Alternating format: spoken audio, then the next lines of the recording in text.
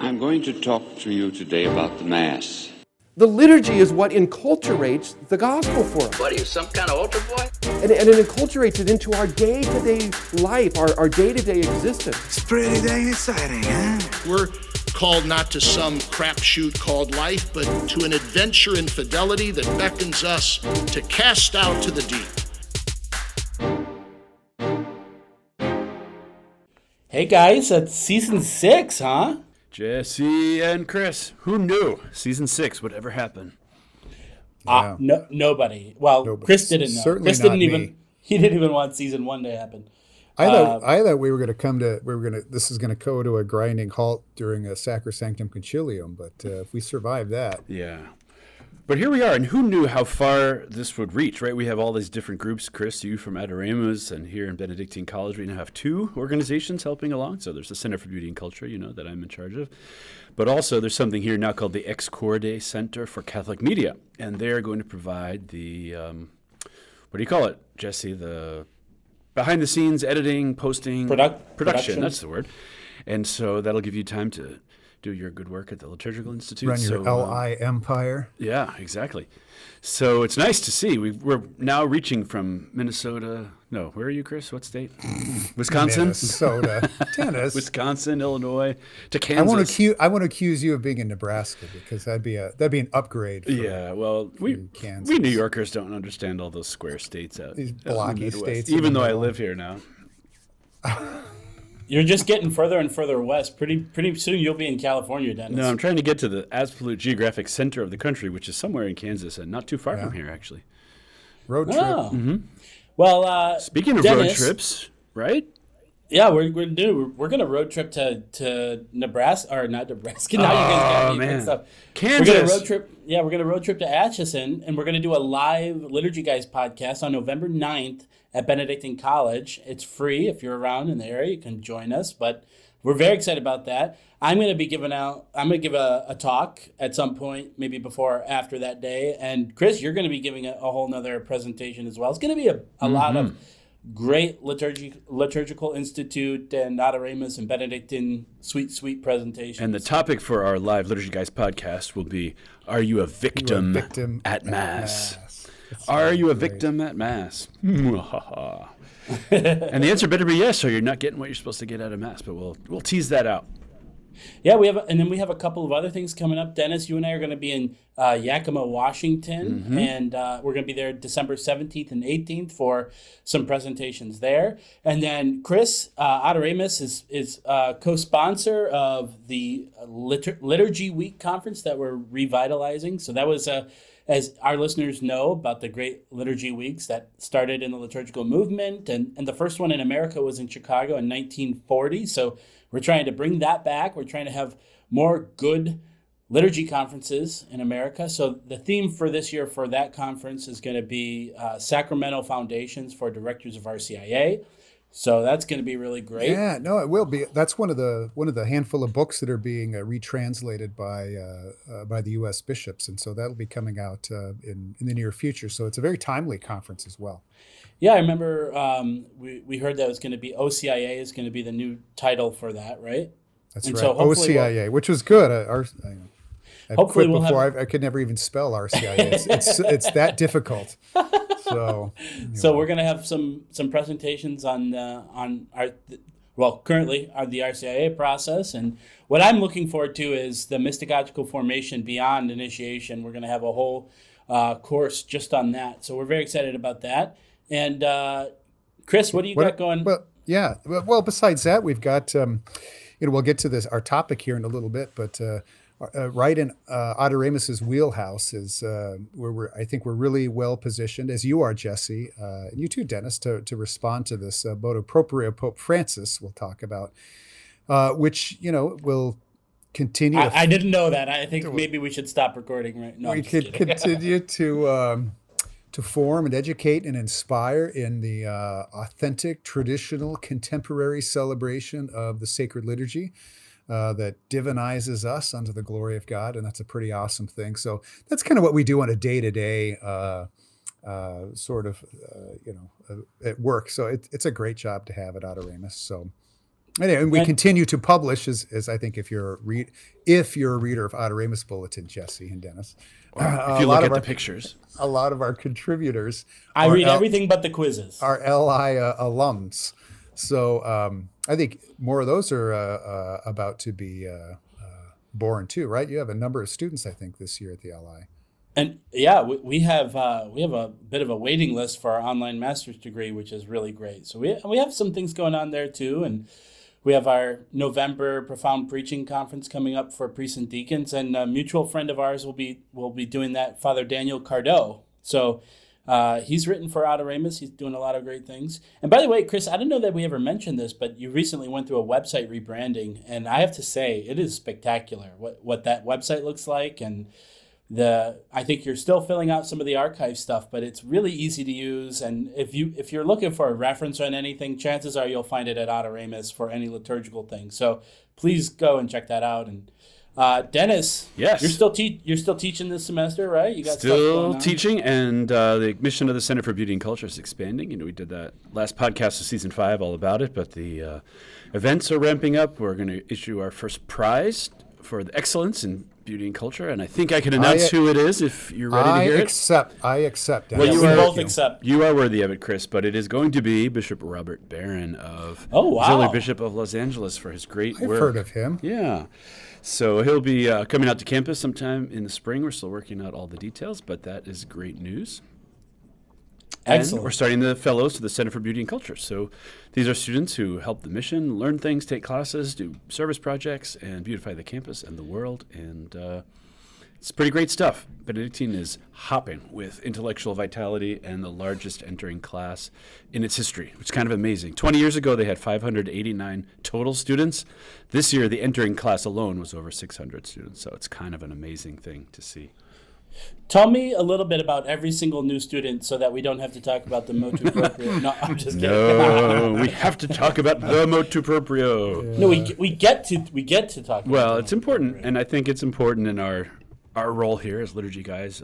Somebody recently reminded me that Aristotle said virtue is found in the mean between excess and deficiency, and beauty is found in the mean between excess and deficiency, and I think liturgical things are found there too, and we're going to try to pull ourselves into this mean between an excess of fear or worry about it and a deficient interest in it, and try to see what it's really about. Whether any of us like it or not, any listeners like it or not, we're going to do it justice.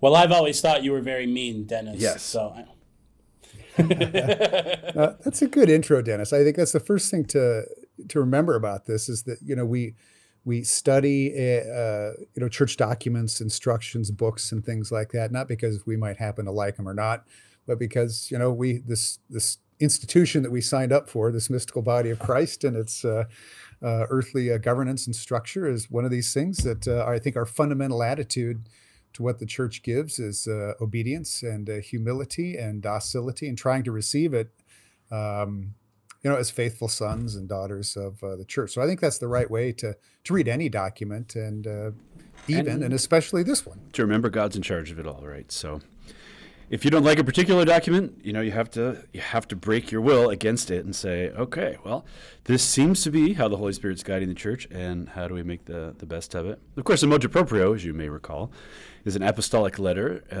That motu proprio is the nature of it. That's by the authority of the pontiff himself, although the pontiff usually takes counsel with people, asks questions, and then makes a decision. So Summorum Pontificum, which gave greater latitude for the use of the extraordinary form, was also a motu proprio, right? So this is within the Pope's authority to do, and he has done it. So, Chris, what has he done? What is the caricature of this? Is the Pope has clamped down on the extraordinary form, and I guess there's some truth in that, but caricatures are usually a distortion. So we'll try to see what it really says. Yeah.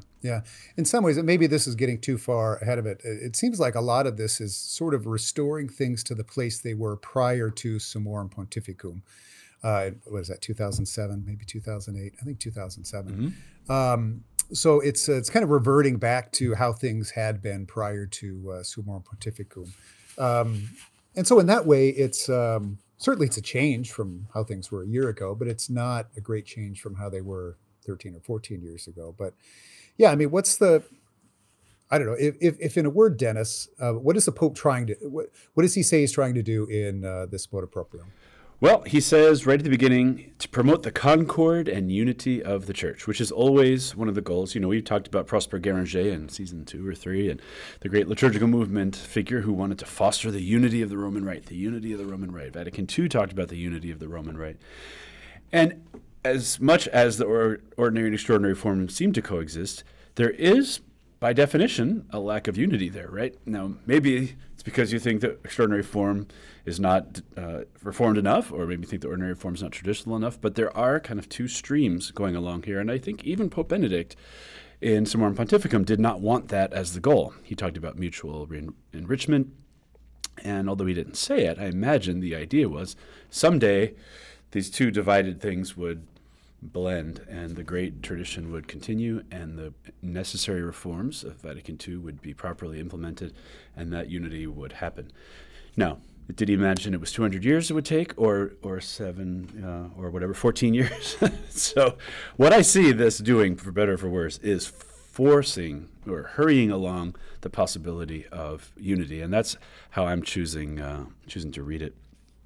Yeah, in fact, on that point, so he wrote the motu proprio, which is really rather short. I don't know, is it 1,000 words or a little bit? And then, sort of like Pope Benedict did with Summorum Pontificum, he wrote another letter to the bishops, sort of explaining his reasons for the official motu proprio. But in this accompanying letter near the end, he talks about bishops are to provide for the good of those who are rooted in the previous form of celebration and need to return in due time to the Roman Rite promulgated by Saints Paul VI and John Paul II. Mm-hmm. Now, Benedict never said that, right? No. So that is a difference of emphasis, I would say. Yeah. I think, though, although for the life of me, it's a pretty big difference, though, right? I mean, yeah, it is. I was about to say, I thought I heard Father Cardinal Sarah, who I understand is not Pope, but I mean he's a trusted voice in things liturgical, either from his position or whatever. I remember him saying something like that, although, like I say, I can't find it now. But yeah, that seems to be, coming to the heart of the church, not just ecclesially, but even liturgically now. And as you say, Dennis, this is meant to hurry that along. Yeah, and it may not come across that way. When I first came out, and I'll put my traddy creds, street cred on the line here, right? So I was a teenager in high school, and I thought I first discovered the extraordinary form. Okay, so this is 30 plus years ago, right, in the 80s, when this was really not a new thing. So, and I've been going on and off over the years. I go to extraordinary form a lot now, currently. Hasn't really changed our celebration around here. On the other hand, I also realized there's some limitations to the unreformed, especially low mass, and that the valid insights of the liturgical movement in Vatican II have to be dealt with. And we just can't have the extraordinary form going on its river and the ordinary form going on its river forever, or else we'll have kind of two divided churches in a way. And so when I first read this, I was a little bit anxious because I didn't really know what it said. But then the moment hit me, it's like, this is our opportunity. How can we get the ordinary form to be more like the extraordinary form where it needs it, and get the extraordinary form more like the ordinary form where it needs it? And, except for people on the far extremes, something that can be, beautiful, reverent, traditional, Roman, and hopefully available and suitable for anybody who wants to go to Mass and wants it to be done as the Church envisions it. And when Benedict talked about that mutual enrichment, he gave some examples, but every example was how the Novus Ordo would enrich the extraordinary form. I mean, right? Well, I think it was mutual. He didn't elaborate actually that much on what the two forms could do for each other. Again, Cardinal Sarah maybe did more of that, but I think certainly what the ordinary form could have offered to the ordinary form, Benedict said, is offer a sense of mystery that all too often had been missing from celebrations in the Mass according to the Missal of Paul VI. What I remember, Cardinal Sarah, thinking is that, what the ordinary form could offer to the extraordinary is a sense of less of an emphasis perhaps on individual participation in the Mass and more of that of the assembly or the larger body. I mean, there's a lot that both could offer to the other. And I think that my opinion is that sometimes when one thinks back to what Mass might have been like in 1950, and fewer people can actually remember what that was like, like you said, Dennis, it had its own limitations, not just in how it was celebrated, but really in the ritual itself that figures sound in the papacy and in the liturgical movement were trying to change, for the sake of the people's participation. Both of these forms could have and can, influence each other for a more fulsome celebration. Well, you know what I see in front of me right now, Chris? I see a limb, and Jesse too. I see a limb, and I'm going to go out on that limb, even though we don't do that very often on the liturgy, guys. But I think we have to say it. I don't think you can say that the unreformed 62 Missal is the future of the Church. Right? The Vatican Council did not see it that way. The great scholars of the 20th century did not see it that way. Maybe there's great riches that need to be mined from it so that we can celebrate what Vatican II wanted more appropriately, more authentically, more traditionally, more beautifully, with greater depth, interior and exterior. But to just say the unreformed Missal of 62 is the future, as a lot of people do, even though I go to it almost every week, I don't think we can make that claim. I think we have to say the Holy Spirit guided the Church, guided the Council, and if the implementation wasn't perfect, or used the great tradition as it's paralleling right now, but that someday the ideal would be to have one Missal that is the norm for everybody, and it's celebrated perfectly. And our challenge is to get there. I'm kind of guarded against saying like, "Oh, we did it, everybody. This is it. This is the one. This is the one thing this is the perfect Mass that it will never be better than this. It will never get better. We did it. Congratulations. Okay, we're done." And so, Chris, you always talk about the liturgy being kind of a breathing, living thing, Yeah, well, I think, this isn't exactly a counter to Dennis's point, but I think by the same token, your sort of typical celebration of the post-conciliar Mass, I don't know that that's the future of the Church either. So, right. So that is a very valid point, and I'm glad you made that point. And I am too. I watched the Simpsons Halloween episode the other day, and it's the Goldilocks and Three Bears, and they go into the porridge, and there's a bowl that's too hot, and there's one that's too cold, and you expect him to say, "This one's just right," but Bart instead pours the cold into the hot and leaves the just right one alone. So he makes his own just right. So we're going to have to do that, I think, which is to say, how do we properly interpret the council documents based on our now increased knowledge of what the extraordinary form was, but not just to say that the accidents of history that led to a deformed liturgical book in some ways, right, and deformed liturgical practice has to be brought to its pristine quality. That's what Vatican II asked for. So this is how I read the document. Whether people individually think it's prudent or wise or not, I think this is the way for, at least as I see it, to go forward with it. Yeah, and I think that's where what the LI is doing, Adoremus is doing, and to a degree the Center for Beauty and Culture is doing is how can you respond to this and move forward? What I think most of our positions, even though you attend the extraordinary form, often is, how can we respond to this motu proprio and make the current books reformed according to the council, in line with tradition for the men and women of today? How can we implement, understand, and celebrate them in such a way that we can respond to this and this situation and, really help to affect this unity in the heart of the church that both Benedict wanted and Pope Francis wanted? And that, I think, is, we're going to talk a lot about that this season.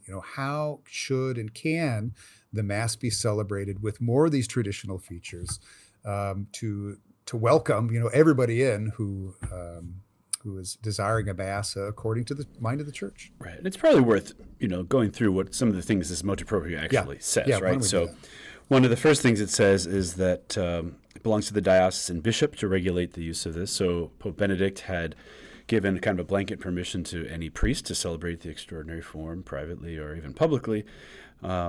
And so now it goes back exclusively to the local bishop. It makes a claim that Yeah. I don't quite Well, hang understand. on. Oh, yeah, go ahead. I want to ask you about that. So, I mean, we're not in the job of of grading papal documents and things like that. But what do you make of that as a principle, that the local diocesan bishop is the one best placed to offer oversight to liturgy in his diocese? Well, it seems pretty consistent with the way the church governs a lot of things, right? The bishop's the chief liturgist. On the other hand, could a local bishop say, well, you're not allowed to use the ordinary form of the Mass, right? So Pope Benedict is saying the extraordinary form is the Mass, and nobody can tell a priest they can't say the Mass, right? Now, Francis is taking that in a little bit, saying, no, we want the bishop to regulate as they see fit. You could imagine the situation where a bunch of rogue priests would tell the bishop, well, you can't tell me what to do because I'm authorized by this motu proprio. Yeah, I think you're right there, Dennis. This seems to be the nature of the church that we're in, that it falls to the local bishop to offer oversight. This seems like a sound principle. It's one that's come out of the council that, even, I don't know if I pointed this out before, even Pope Benedict, on his coat of arms, do we talk about his papal coat of arms? What's different about it from previous ones? It doesn't have the tiara? Yeah, the tiara is given way to a mitre, I think, and maybe I'm reading too much into that, but the place of the bishop is, I think, important here. Now, like you said, it's kind of this balance between the diversity and unity from Rome and local bishops, and in fact, even in this letter, you got it's within the competence of the local bishop to oversee this ... But he has to do it in this way. So it's still searching for that. But I think that that the local bishop has oversight seems a pretty sound ecclesial principle. Right. Now, if you read through the things here, when the Article 1 says the books of Paul VI and John Paul II, in other words, the ordinary form, is the unique expression of the lex orandi of the Roman Rite. So that sounds a bit like there is no such thing as two expressions of the Roman Rite anymore, right? Because unique means one. But then the second paragraph says, well, but you can. Hang on. Yeah, go ahead. Hang on. Well, what? Oh, well, maybe I'm interrupting you. So is there, in Article 1, what do you make of that? Well, it sounds like he's saying there is no extraordinary form anymore, right? Because there's only one. It's the unique expression. This is one of the mysteries, right, if they had made it clear. But then paragraph 2 says, well, the local bishops authorize the extraordinary form. So if there's only one, then it sounds to me like there is no extraordinary form. So this would be kind of a dubium that I would send if I were in that authority to say, well, is there only one or is there actually two? Because it seems like there's two, and then you say there's only one. Do you have an answer for that? No, but I know you weren't asking me. No, but I do hear and read things, that, and I would say this too, if you're listening, actually go and read the motu proprio and read the letter. It's easy just to read the commentary, and Lord knows I've read more commentary in this, and although I've been through the letter a few times now, but I'll hear people say, well, what about like other Eastern rites, other Catholic rites, like the Coptic rite or the Maronite rite, or the Ambrosian rite or the Gallican rite or things like that. And I don't think that's the right comparison. I think that would, if there's an extraordinary form of, say, the Anglican use rite or an extraordinary form of the Ambrosian rite, that's really what this is. So it's not an apples to apples type of comparison. So I do think, Dennis, that there's only, I think what's unique, although I'm not the liturgical historian that I wish I were, I think that there would be two expressions of one rite is what's unique in the history of the church. Although, Lord knows, Pope Benedict knows more about the liturgy than I do. But it does sound like there's a unique expression, and that's and unique means form. One, right? But then he governs the use of two. So I don't know how you reconcile that. This is the kind of thing that would have to go to the courts if it were a law passed in the U.S. To sort of settle what that actually means. But that's a lot. That's a lot for us to wrestle with, though. That it's not clear. Well, so I work as a diocesan liturgy director, and I work to a degree with my own bishop and other bishops. I guess is. I think they're in a difficult spot to legislate because there are a lot of questions about the motu proprio, and if they don't have the full answers, how can they promulgate legislation in response to this? So this might be one of them. Here's another one. So Article 3 says that the local bishop is to do a number of things, is to determine that the groups who celebrate usus antiquior, because he doesn't use the expression ordinary, extraordinary form anywhere in this motu proprio. You think he's trying to get rid of that terminology? Well, that's one of the questions is that, well, what do we call these mass? And you've heard people say, well, it's not right to call it the Latin Mass necessarily because the Mass reform. Because you're gonna have Latin in the Novus Ordo too. Absolutely. So, but one of the things the bishop is supposed to do is assure that the groups who celebrate let's call it the extraordinary form for ease's sake, do not deny the validity and legitimacy of the council and its reforms. That's pretty good. Good idea. Sure. Yeah. And just as an aside, you would hope that any parish in a bishop's diocese, no matter what liturgy they were celebrating, would not deny the legitimacy of the council. Right? This is not a thing proper to Catholics who celebrate the extraordinary form. I mean, you can celebrate the ordinary form and dispute and reject the legitimacy of a whole variety of things in the church, right? Say Paul VI and no birth control, say? Yeah, okay. Yeah. So number 2 is the bishop is to designate one or more locations, and this is one of the where this mass to be celebrated, but not in parochial churches, not in parish churches. So that would have to be what, Dennis? Like in a chapel or a closed church? Shrine? Knights of Columbus Hall, school auditorium.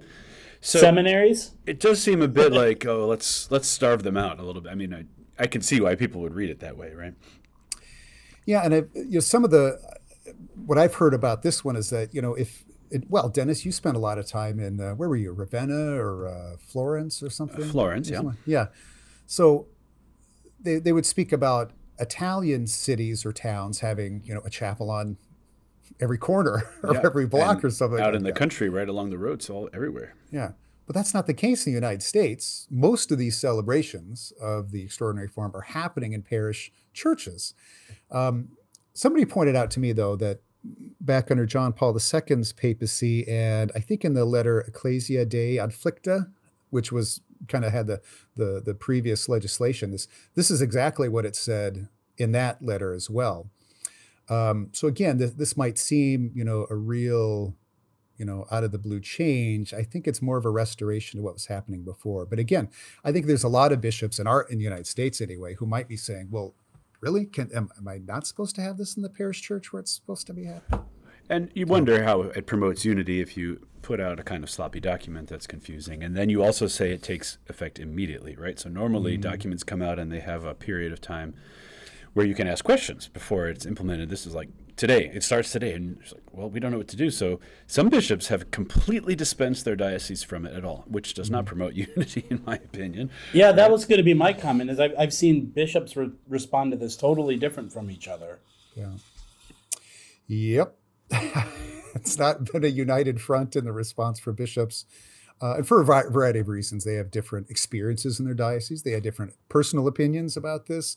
There's points that are confusing about the motu proprio. But anyway, let's just go through this list again. What a diocesan bishop is supposed to do is to designate locations and days where this would be celebrated, appoint a priest to oversee these groups. I don't know, like in our diocese, there's a lot of priests who do this. Is this just supposed to be one priest?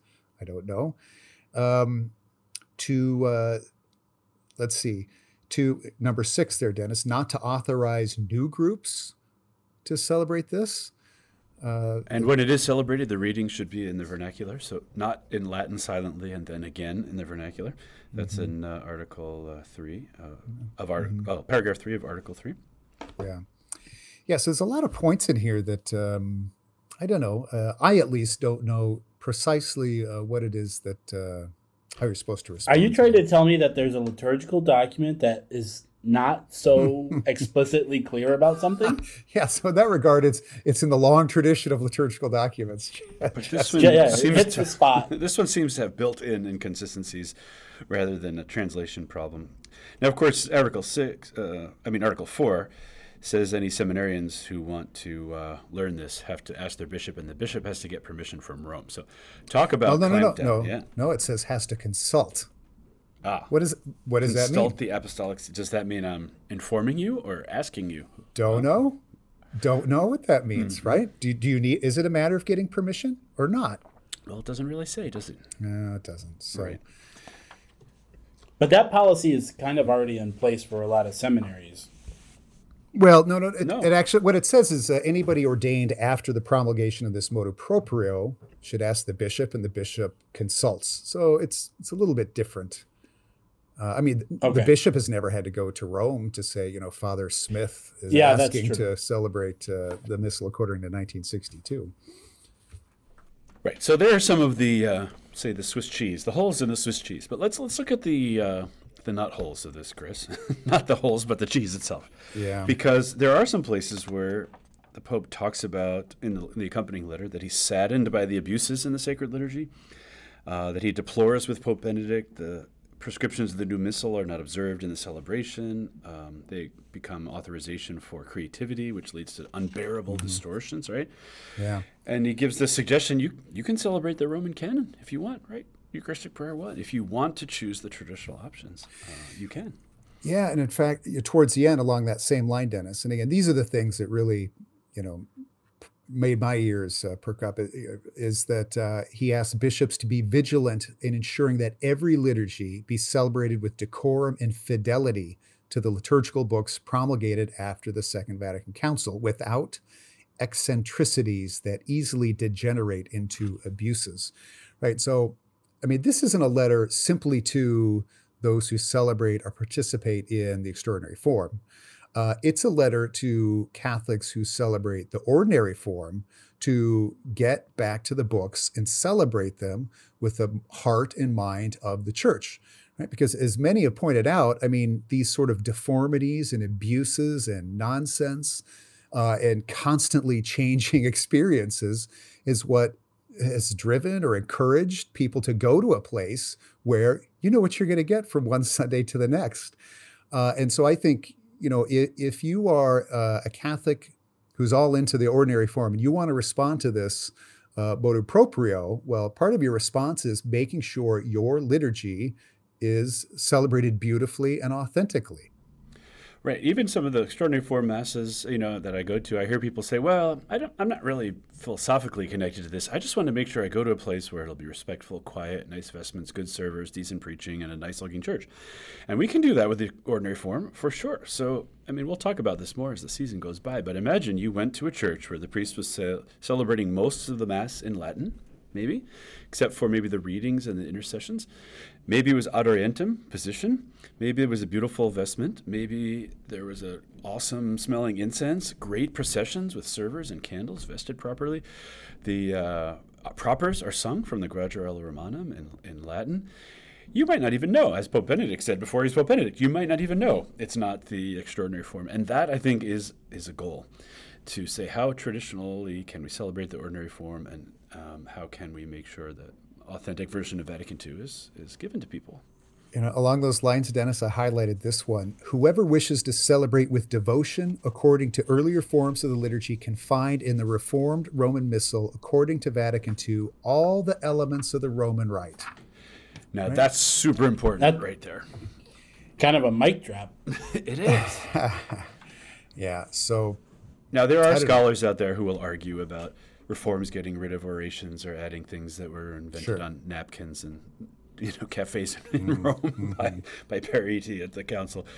We're not really going to discuss that stuff. There are certain scholars who are out there. One of them recently was arguing for a crowded calendar of saints we never had heard of, like the calendar had before Vatican II. There will be people like that. But for the average person, learn everything you can from the extraordinary form. Celebrate the ordinary form in its traditional options, and I think you'll be able to find a home for a lot of people who love traditional liturgy. Yeah. Well, there's that line at the beginning of, at the beginning of the Germ, where they say, the two missals, the one from Trent and the one from the Second Vatican Council, even though centuries fall between them, embrace one and the same tradition, one and the same liturgical tradition. And I think the current books would do a great service to the church and its unity if they were celebrated more in line with the tradition for King. Okay, pastors, here's a challenge. Maybe one Mass on a Sunday. current books, ordinary form, celebrated in Latin, ad orientem, with the great musical tradition of the Graduale Romanum, beautiful vestments, great servers, and Ethiopian frankincense, which is my favorite incense, and see what happens, right? Maybe the Latin Mass crowd will say, wow, I think I can come into unity with the church because this is acceptable to me. Maybe not, but we'll see. And the people who are not in the traddy crowd, and I'm, one of them, will say, wow, I've never seen this before. It's in English, and when I need it to be in English, but I get the longevity of the Latin rite and why it uses all this wonderful stuff. And maybe all of us can now be the people who bridge that gap and let that mutual enrichment really start to happen. Wow, somebody should start a podcast about all that stuff. I think so. Yeah. Well, I think we'll say more about this. What we want to do in this season, we have had seasons where we've talked about the catechism, liturgy of the catechism, or Sacrosanctum Concilium, and other sort of threads that have gone throughout the year. We want to make the thread in this year just what you're saying, Dennis, is how would you take the Missal of Paul VI and celebrate it in its legitimate and pastoral options along these lines. So I look forward to that. Amen, brother. And this is pretty much what we've been saying our entire lives as liturgy guys. Now we're getting this impetus from this motu proprio to hurry it along, and I think that's a good way to read it. All right, should we answer a dubium, you guys think? Yes, How have we made it to season 6 and not called it that from the very beginning? That's a good idea. Yeah. Thanks, Jesse. All right. Mail call! Mail call! Oh, Moses, why do you question me? Why do you care? Today, we have a similar debate over this. Anyone know what this is? All right, guys, we have a question this week from Kyle. Kyle says, I recently came across a corporal that has a relic sewn into the underside of it. I think that is usually used for traveling mass when an altar stone is too inconvenient to use. How does one go about making one of these, and how can I get a relic to make one as a gift for a priest? There's a lot of questions in there to which I do not know. And we will only answer one of them. You only get one, Kyle. That's the deal. No, well, we'll say that when you were throwing around some of these questions before, which ones we should answer, I thought this thing was called a antipendium, and Dennis said, no, it's not. Yes, that's something else. That's what is it? What's an antipendium? Antipendium is the thing that hangs in front of an altar in the old usage. All right. But I knew it was something like and apparently it's called an antimencium? Yes, in Latin, or antimencion in Greek. Okay, all right. Is that kind of like the mensa, like table? Yes, it's anti is instead of. Antipendium is in front of. This is A-N-T-E. This is A-N-T-I, which is the instead of altar. And it comes from the Greek usage, Greek rites, apparently. Yes. Well, not just the term, but the actual thing that Kyle is describing, right, is that it's imagine something like a corporal and into the fabric is sewn a relic, or maybe more than one relic of a saint. And I think it is meant to serve something like an altar stone. I don't know the rules of, say, I don't know which Eastern rite this would be. So I think it's an Eastern rite thing, principally, not a Roman rite or Latin rite. Right, and primarily Greek from what I understand.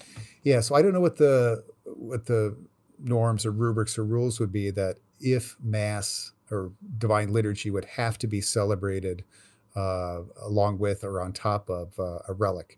That's not the case in the Roman Rite liturgy, but I think that's what it's meant to. I'm really guessing here, is that it would be used so that the Divine Liturgy can be celebrated according to the rubrics, which must include apparently a relic of a saint. Right, and I had never heard of this before we got the question. Just shows you the depth of the Catholic faith, and there's a nice entry in the Catholic Encyclopedia about it. You can find on newadvent.org, and it said it was required to be placed on the altar in Greek churches, just like before the council, we had to have an altar stone. And you couldn't say Mass without it. And I guess it was their version of having the relics sort of under the altar. And it was meant for missionaries and priests who were traveling, mostly, where there was no consecrated altar and no bishop. So the bishop would actually consecrate the antimencium almost as he would an altar, and then the priest would carry it around and use it to say Mass. So in the Latin Rite, people used to take altar stones, small 1 foot square altar stones if they were going to say Mass outside or somewhere where there was no church. And I guess it's roughly the Greek equivalent of that. How would you wash something like that? Carefully, I suppose. Take out the relic and clean it and put it back. Yeah, Very interesting. So to the other parts of Kyle's questions, I mean, how would you get a relic? I think can be pretty difficult. Actually, I don't know how easy that would be. I know that to find a relic that meets the requirements of a modern altar or mensa, I mean, those are hard to come by. And should you make one of those now for Roman Rite Mass? I don't think so. It doesn't appear anywhere in the instructions or norms in the book. So I don't think the church envisions something like that being used. But right, anyway, it doesn't sound like it was really ever part of the Roman Latin Rite tradition. Yeah. All right, Kyle, I hope that answers your question. And if you have a question for us, you can email us at questions@liturgyguys.com or tweet us at liturgyguys. You probably find Dennis and Chris's private info on the white pages if you do like the little subscription thing. You may even find their social security numbers as well, but that's up to you. All right, thank you, and God bless. The Liturgy Guys is brought to you by Adoremus, the Society for the Renewal of the Sacred Liturgy, and the Center for Beauty and Culture and Ex Corde, both at Benedictine College.